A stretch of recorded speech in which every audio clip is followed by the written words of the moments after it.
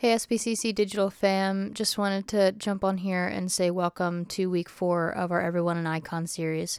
Before we jump in with Ryan and our final week of teaching, we'll hear from our executive pastor, Matt Graybill, about some things happening in the life of our church. Today is also the Eucharist, and so if you want to join us from wherever you are, go ahead and grab some sort of cracker and some sort of juice or wine. And when we get to that point, I will jump back on here with some instructions. But before we do that, before we hear the teaching, let's join with Matt Graybill. My name is Matt. I'm one of the pastors here. Often I don't get an opportunity to be on stage, and I kind of like it that way. Kind of being behind the scenes as an executive pastor, I get to connect with our staff team, lead our staff team, and kind of help turn vision into reality in terms of our day-to-day life, but really glad to be able to be here with you this morning.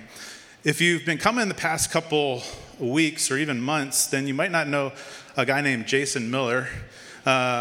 He is our lead pastor, who's on sabbatical through the gift of the Lilly Foundation. We have a grant that he's able to take a sabbatical this summer. And I say that because people have been asking me, like, hey, how are things going at the church without Jason there? And I want to say, great. Our staff team's doing really well. I'm really proud of our staff team. I'm really grateful for our community, what we've been able to do together. Sometimes leaders think so highly of themselves that they never take a break. And so I think kudos to Jason for being able to not only trust the staff, but the community. But it also speaks to our community in terms of who we are, in terms of resilience, and just really grateful for all of you who volunteer and give and support to go through this summer. And actually, it's been a really great summer. A couple of things to tell you about this summer. There is a flyer kind of sheet out there in the lobby that you can pick up with a few dates. Next weekend, we will not be here. We are taking a break as a staff and as volunteers because we realize we're not machines. We are people, and we need a moment to just rest. And so that's next week. The following week, we'll be gathering here together at our normal times, July 10th. And then afterwards, if you want to join us, we'll be at the Cubs game. You can go online and you can go through the What's Happening section on our website at southbendcitychurch.com. $15 gets you a ticket to the ball game and a buffet meal, so you can go right after the gathering. It opens up 2 hours ahead of time, so we just want to do that as a way to just connect and be with one another. We'll have a section all to ourselves, so we'd love to have you join us for that. And then another date I want to put your attention to is on August 7th, we have an all-church picnic at Fort Winsfield. There won't be a game, but it's an opportunity for us to gather all together. And then in November, we've been talking about peacemaking pilgrimages. We have one that's going to Israel, Palestine, and would love for you to join us. You can go to the website and actually apply for that trip, as well as we look at how do we be peacemakers, not only in our own context, but learn from other people around the world. So a few updates that I'd love to give you. I have good news, bad news, and then some answers to maybe a few possible questions. We've promised as a team and as a church just to be transparent with you about numbers. And so every quarter we're talking about our financials. I also want to give you a few updates in terms of where we're at with our Tribune building project. You may not know, if you've just joined us, that we are looking at purchasing, or we are purchasing, the Tribune building downtown.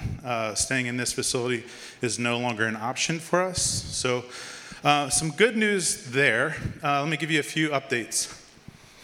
So total project pledges, little over 1.7 million. This includes one-time gifts, and so that's really quite amazing, guys. Like, to think of our community this way. Yeah, you can give a hand for that.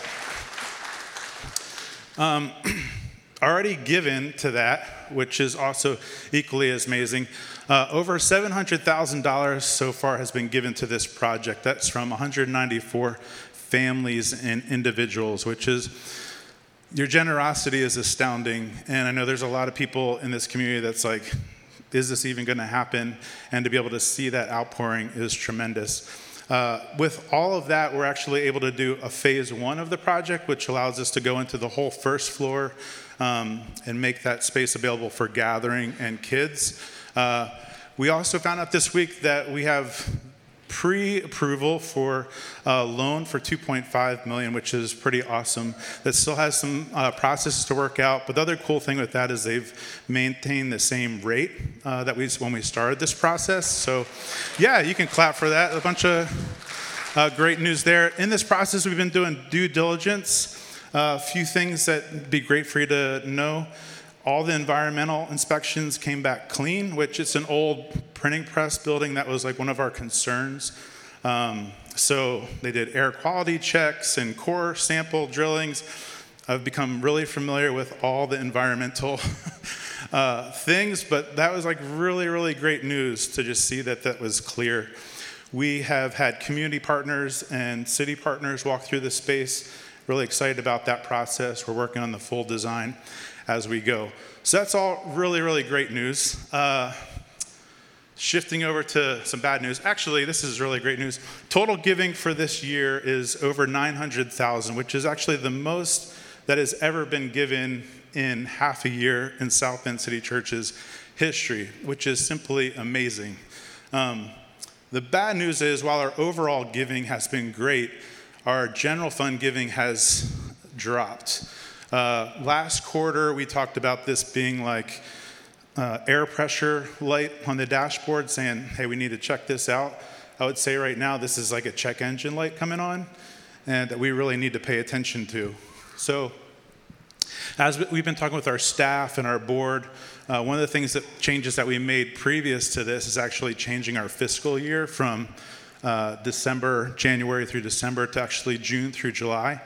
So we're actually stepping into a new budget season. And so because of this deficit, we are going to need to make some significant cuts. Our budget's made up of ministry, operational, and personnel costs. And so we're looking at all of those things to be able to look at, hey, how can we trim this cost? The good news is that we've actually saved money to be able to create a place that we can actually survive in this period. But we also know we can't stay here. We need to think about what that looks like moving forward. A few questions as to probably why. Well, let me hit this. So number of total donors at South Bend City Church is 251. General fund donors is 193. And new donors year to date is 57. I really want to celebrate that because right now our attendance is averaging around 300 people a gathering. And so thinking about how many people give to what's happening in the life of our church is really, really amazing. You've probably also heard Jason talk about there are about 20 to 25 donors that make up about 80% of our overall giving. Some of that has changed because there's a few people that have just gone through life circumstances that they're not able to give as much. But the positive news is we have more people in our community that are showing generosity. It's just not meeting where we are, so we just need to make some changes that way. So a few answers to questions that you might have. One might be, why the heck are you pursuing a building when you're in this $100,000 deficit? And the answer to that is we would still be in the same position if we were in this location that we are today. So that's the reality of where we would be. Another question is like what are you doing about it? So in short, there's a couple things that we're doing about it. One, we're planning, budgeting for the future, looking at an honest cost of where we're at and where we need to be. We also applied for 5 grants, which we're not like totally banking on, but we're also doing our part to say, hey, if these would come through, this would be a game changer in our community. Like you, this second quarter has felt pretty heavy, maybe in your business or even personal life, and just realizing like we do not want to live with a spirit of fear, but we also want to be realistic with where we're at. And I appreciate that our community leans into these hard conversations. This is one of those like fields, not factories moments that we're able to like dive in together and remind ourselves that we're not a factory. We can't control things, but we can respond to what's growing, what needs pruning, and this is a season where we look at pruning. Even in my own life, in our backyard, we have this beautiful tree, and a storm came and cracked it, and it felt like, oh shoot, I don't even know what type of tree it is, but it's like, it has this beautiful blossom, and I tried like bandaging it and like putting stuff around it, and I'm like watering it more, and then like, there's like only a couple leaves that were still hanging on for dear life. And then eventually I was like, you know what, I just got to actually chop this thing down. So chopped it down, but then the other week, there's this sprout that's coming up from this stump. And I just find that so beautiful. And for me, that was a real encouragement to what faith is often like in our own lives, where it's like there's a mystery here that can't quite control, but see something really beautiful happening. And so I feel like in our community, something beautiful wants to happen here, but we need to pay attention to the seasons that we're in. And realizing you might be in a season right now. One question we ask our staff team is, what season are you in? Are you in like a winter fallow season? Are you in a harvest season? Are you in a tilling the ground season? And I imagine for many of you, the past couple of weeks, months have had a variety of feelings associated with that. And feel like it's timely that today we're actually being able to gather around with the Eucharist and communion, realizing that we can bring all of those things to the table. I asked our volunteers and staff earlier today, what's one word to describe what you're bringing today? And there was anger, there was fear, there was sadness. In some cases, there's celebration and there's joy. And so there's a variety of things that we all have bringing in here today, but I appreciate that we're able to come together and we're able to gather in this community. We don't have to land in a spirit of fear. All right, normally I would never cut Matt off, but he jumps into the logistics around what it looks like to take Eucharist in our specific space at Studebaker 112. And since I will be giving you instructions in the queue later, I figured I would take this opportunity to jump in and transition us to Ryan. Like I said, this is the 4th week. It's also the final week of our Everyone an Icon series. So let's jump in with Ryan Yeazel as he takes us into this week's teaching. Today, as we move on, we're into our last week of Everyone an Icon. And one of the things this series has pointed out to me is just how much this is a fraught conversation. As we talk about loving our enemies and extending grace to our enemies and to ourselves and to everybody, I keep hearing back from people how painful these conversations have been. Because when we talk about loving enemies, it is typically very often not a faceless idea, right? Like as we're talking about these things, people come to mind, people who have hurt us, people who have caused deep wounds for us, is what's coming into mind. And so I want to emphasize as we continue on this conversation, one, that I see you and I hear you and I'm thankful for the bravery and thankful that you share with us. 2, just want to emphasize that as we talk about loving others and extending grace and kindness and reconciliation to other people and to ourselves, that we don't intend for anybody to continue in abusive situations or return into abusive situations. So just making and drawing a very clear line there, that you need to make sure that you are able to have some good boundaries that keep you safe as well in these conversations. Fair enough? All right. So this is the last week of Everyone Icon. This is a message, honestly, I've been excited about for months. It was back in December. I was reading through scripture one day and came across a phrase in it that just kind of jumped off the pages to me. It messed with me, and I've been processing it ever since. I've practically had this sermon pre-written in my head since December, right? It was like all ready to go. I was like, oh, this is going to be the easiest one. In fact, I planned this whole series because I wanted to preach this sermon today. So I was so excited about it, knew everything I was going to talk about. And then this week happened. And life happened. And I feel like the whole world is topsy-turvy, turned upside down. The word that I shared when Matt asked us how we were doing today is I feel disoriented. It feels like another example of our polarized world getting ripped apart. And so many of us are feeling so many different things, and I've heard from so many different groups of people about how people are feeling. For some, this is a week and a day celebrating the victory of the preservation of life, that life and all life is to be celebrated. I was raised with a deep respect for human life, both born and unborn.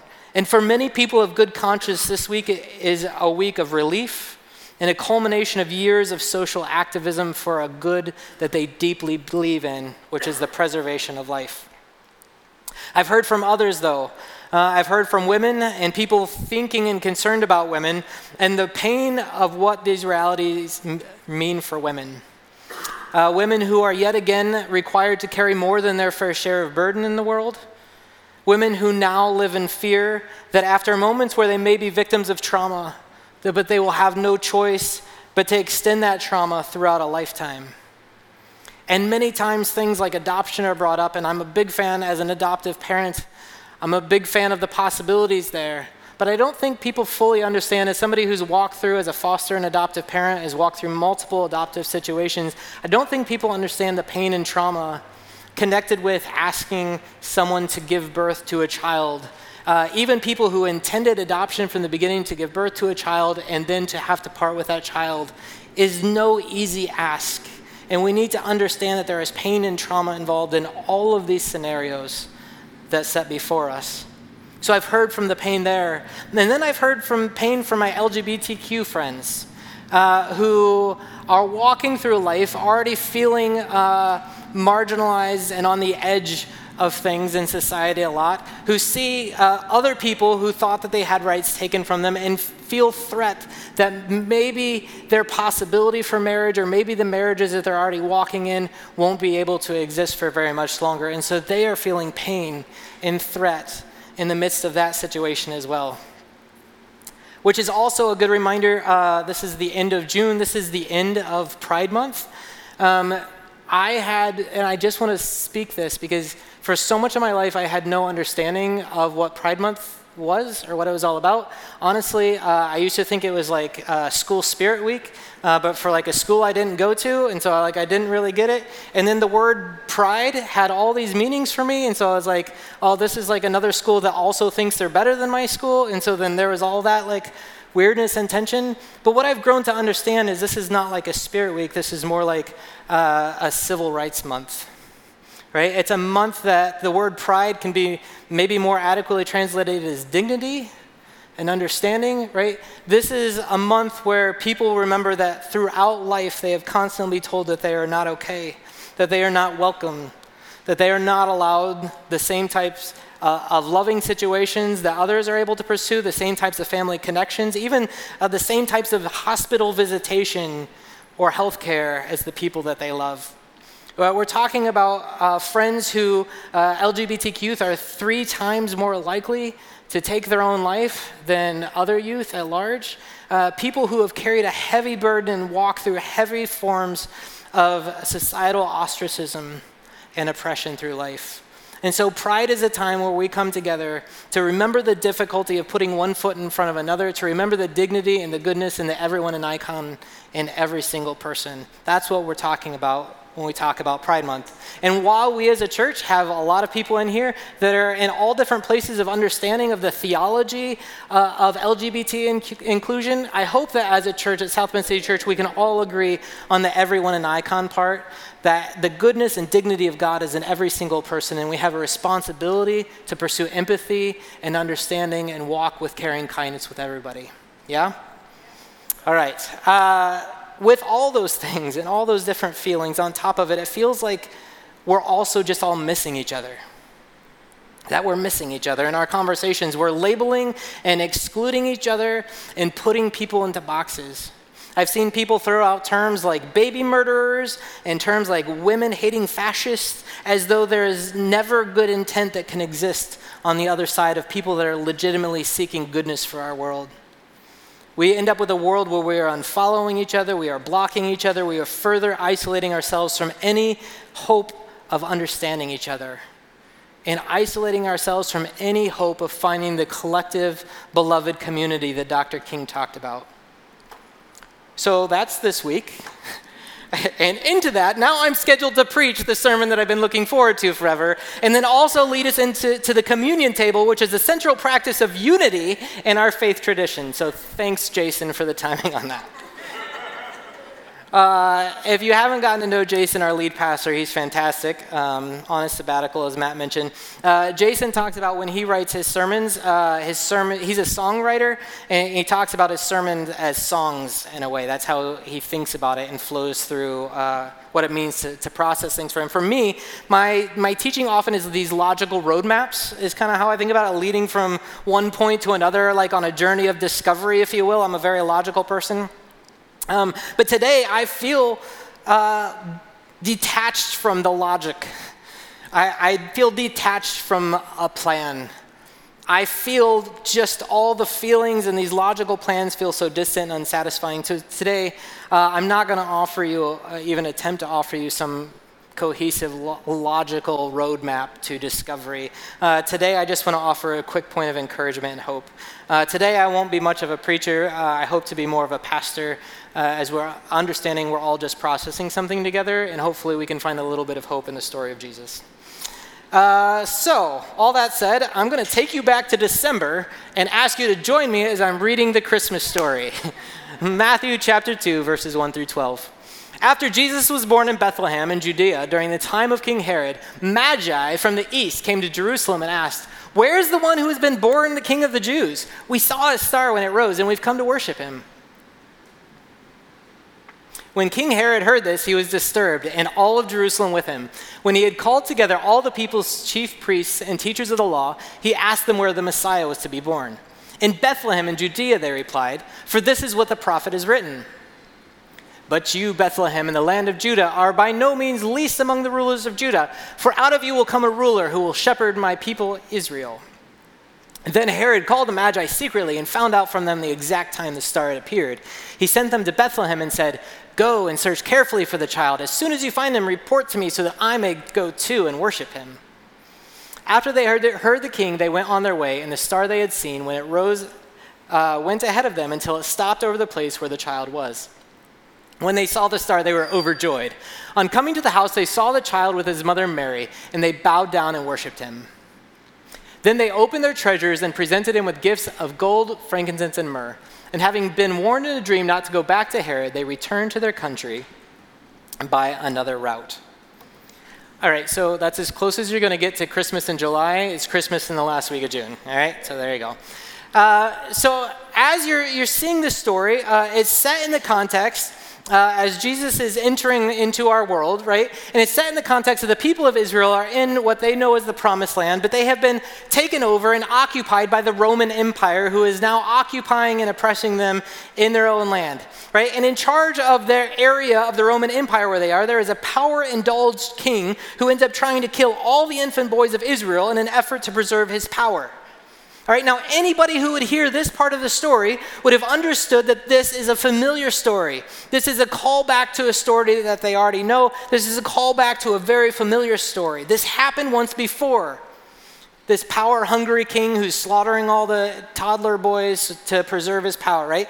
And when it happened in the story of the people of Israel who are in Egypt, and we're talking about the time of Moses, and we're talking about the Exodus, and we're talking about the king in charge was Pharaoh, who were slaughtering the young children of Israel to make sure that he was able to maintain his power. So as they would be starting to hear this story, as they're starting to hear this story that's being told of Jesus coming into Rome and Herod who's slaughtering all the people, they would have been, to use a word we use all the time now, they would have been triggered, right?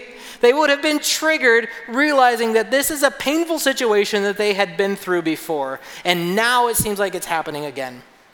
Throughout the story of the Bible, there's really 4 big bad guys in the Bible. They're all empires: Assyria, Babylon, Rome, and Egypt. All of these empires had this tendency that's described over and over to force ahead their goals at the expense of others, which meant that they became sources of oppression for other people.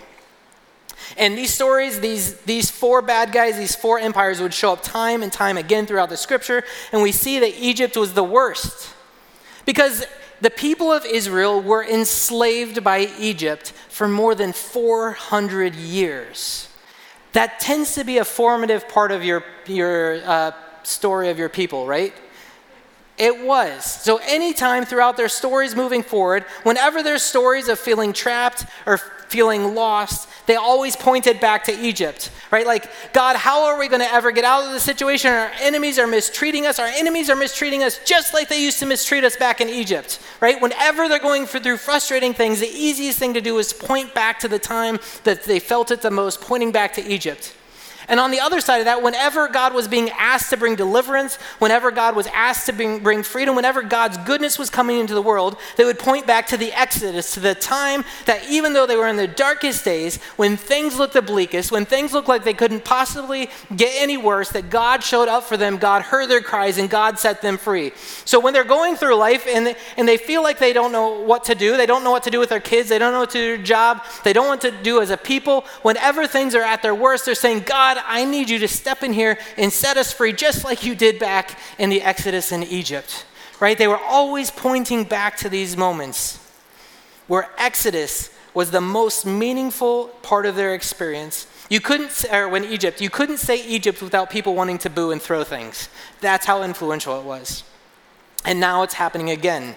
The story is repeating itself. The thing that they feared most was happening again. Now, before we continue, I want to pause for a second. Does anybody know, before the people became enslaved in Egypt, how did the people of Israel show up in Egypt? How did they get there? Anybody? This is open floor on this one. What's that? Joseph. Yes, Joseph. So back in the story of Joseph, the whole land, the whole world at the time was going through a massive famine. There was a food shortage, right? And the people of Israel were actually saved, taken in and comforted and fed and saved by Egypt. Not only were they saved, they were allowed to survive, but they began to thrive, which ended up causing the problems for them down the road. But in a polarized world, we tend to want to sort everyone and everything into boxes of good or bad, friend or enemy. Life is often so much more messy and complicated than that, though, isn't it? Yeah, how many times is anybody totally good or totally bad? It's often messier than that. And I want to just pause for a second and ask, how does that affect how we view others? Or how does that affect how we view ourselves when we get into these black and white places where everybody is all one thing or all the other? All right, back to the story. Because ultimately, even though Egypt wasn't all bad, had done some good things, they became bad, and they did some really bad things. They enslaved the people of Israel. They did behave very badly. And now it's happening again, except instead of Egypt doing this, now Rome is doing this, and Rome is threatening to kill Jesus, just like Egypt threatened to kill Moses. We pick up the story in Matthew 2, verses 13 and 14. So when the Magi had gone, an angel of the Lord appeared to Joseph in a dream. "Get up," he said, "take the child and his mother and escape to..." All right, I need a drum roll. Egypt. Escape to Egypt. Stay there until I tell you, for Herod is going to search for the child to kill him. So he got up, took the child and his mother during the night, and left for Egypt. Egypt? Heck no. God, what are you doing? Sending Jesus to Egypt? This story would have been triggering to the people reading it, because they would have been like, oh man, this feels like Egypt. This feels like Egypt all over again. And then God's like, okay, it feels like Egypt all over again. Where am I going to send my son for safety? Let's send him to Egypt. Of all the places God could have sent Jesus for safe haven, God allowed Egypt to be the hero. This is the thing that last December struck me, and I was like, oh no. No. Why does Egypt, after all they've done, why does Egypt get to be the hero? And that, I don't have great answers to that, except that I think that God is trying to make a point here, that we are our present and not our past. In this polarized world, it's so easy to have an experience with somebody and to put a label on them, to hang that scarlet letter, to file them in the appropriate cabinet, to shut the door, to unfriend, to unfollow, to shut them out, to move on. I'm guilty of this. As I look at my life, the amount of times that somebody's hurt me or frustrated me or said something, and I've just said, I'm done with you, and I just close that door, I close that window, and move on. But beyond doing that, I'm mortified that people are doing that to me, right? I'm terrified that there are people out there that just remember me as I was in high school. That terrifies me. Or in college, for that matter. Or that time that I said that really insensitive thing. And I talk a lot, people, so I've said insensitive things. Or that extreme moment or period of selfishness, right? That people saw. And what if that's all they think about me? What if that's all they know of me? What if they've closed the door on me and shut me out, and I'm forever trapped in that place for them? So here's the thing, though. as we see in this story. If we're going to process the story, you have to recognize that no matter who you are or who they are, and no matter what you've done or what they've done, we can at least start with the understanding that, like, it's not worse than Egypt, right? It's not worse than Egypt. So as we look at this story, Egypt was really bad. Again, one of the top 4 bad guys in the Bible. Egypt was really bad. Literally, when God chose to tell the story of God ridding the entire world of pure evil once and for all, God latched on the story of Egypt as the analogy, right? Like, Egypt is bad.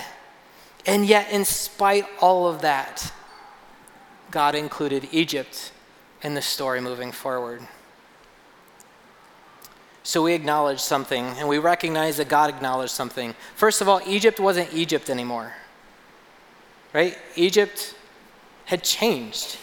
Egypt wasn't Egypt anymore. Actually, like, Rome was Egypt. Egypt was no longer the empire enslaving and oppressing other people like Rome was now. Egypt had changed. Egypt had reformed. Egypt had turned a new leaf.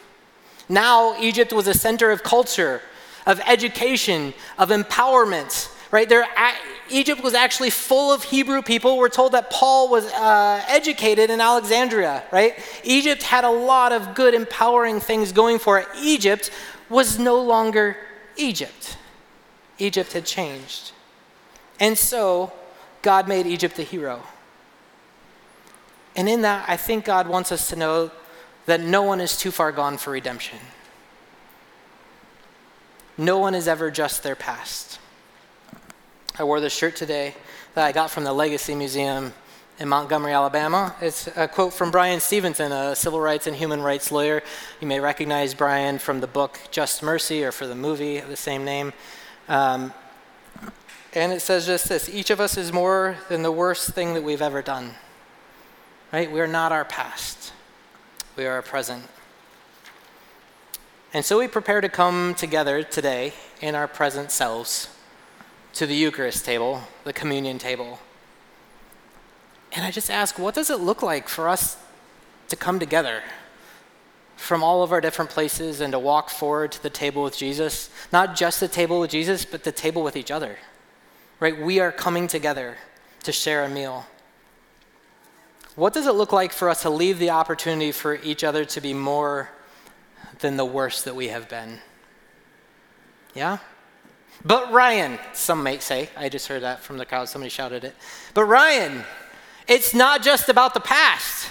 Okay, you can say we're not all our past, we are our present. But there's people that in the present are in bad places. There are people that in the present are still in places that are hurtful to me or that I don't like. It's not just the past. Sometimes it's the present, and even in this room right now, potentially. Well, my question then is, what does it look like for us to come to the communion table as an act of hope? Recognizing that even if we find ourselves in different places, we are not stuck in those places. That change is possible. And that there's a future possible beloved community that Dr. King talked about that we might find ourselves into in the future. And so we come to the table as an act of hope for those places we might find ourselves down the road. But Ryan, you might say, it's not just about other people and where they're at. It's about me too, and I'm not in a good place right now. I've got stuff inside of me. If you knew what was going on inside of me, it's not about my past, it's about my present and the stuff I have going on right now. 2 things I would say to that. One, let's let today be the day where change begins.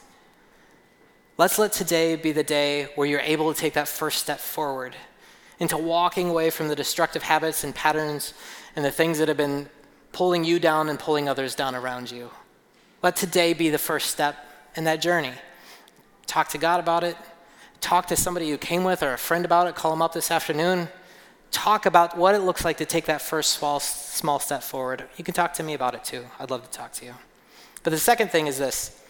Let's consider the origin of the Eucharist table. It's the Last Supper, right? The thing that we're going to say here in a second is a story that we've been given to us. Was that Jesus, when? On the night that he was betrayed, was eating dinner with the disciples, right? And in that dinner, at that dinner table, Jesus said, the one who is going to betray me is one who is here with me right now. At that dinner table, Jesus shared his dinner table with the one who would betray him. Not just was going to, but was already enacting the plans for it.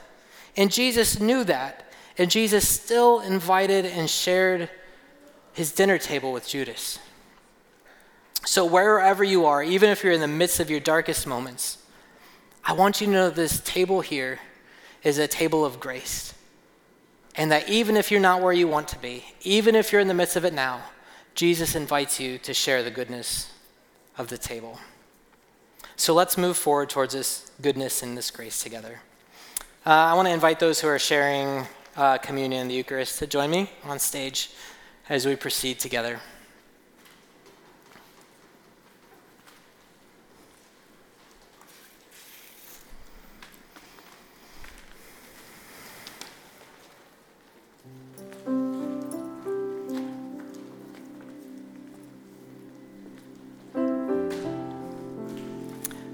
This is the story that we've been given, that Jesus, on the night that he was betrayed, was eating with his disciples. And he took the bread when he was with them, and he broke it. And he said, "This is my body, which is broken for you. Whenever you come together and do this, remember me." In the same way, when they had finished dinner, Jesus took the cup and extended it to them. He said, "This cup is the new promise that I'm making to you in my blood with my life. Whenever you drink it, remember me." Let's pray. God, I thank you for the sacrifice you made for us. Not a sacrifice made in foolishness, but a sacrifice made with eyes open, that you extend your goodness to us no matter where we are. We thank you for the love that you show us. We thank you for the grace you extend to us today. In the name of Jesus, amen.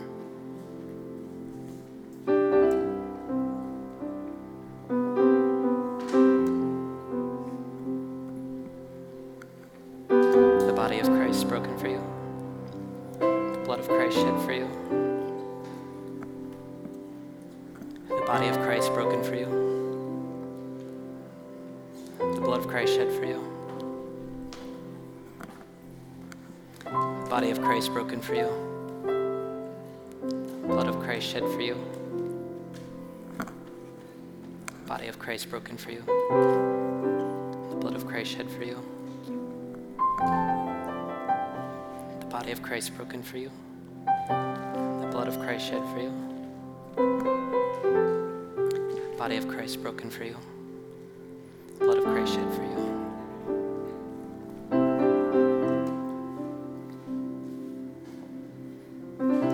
The table is open for all as you feel led. If you feel led, you can stand and proceed to one of the corners.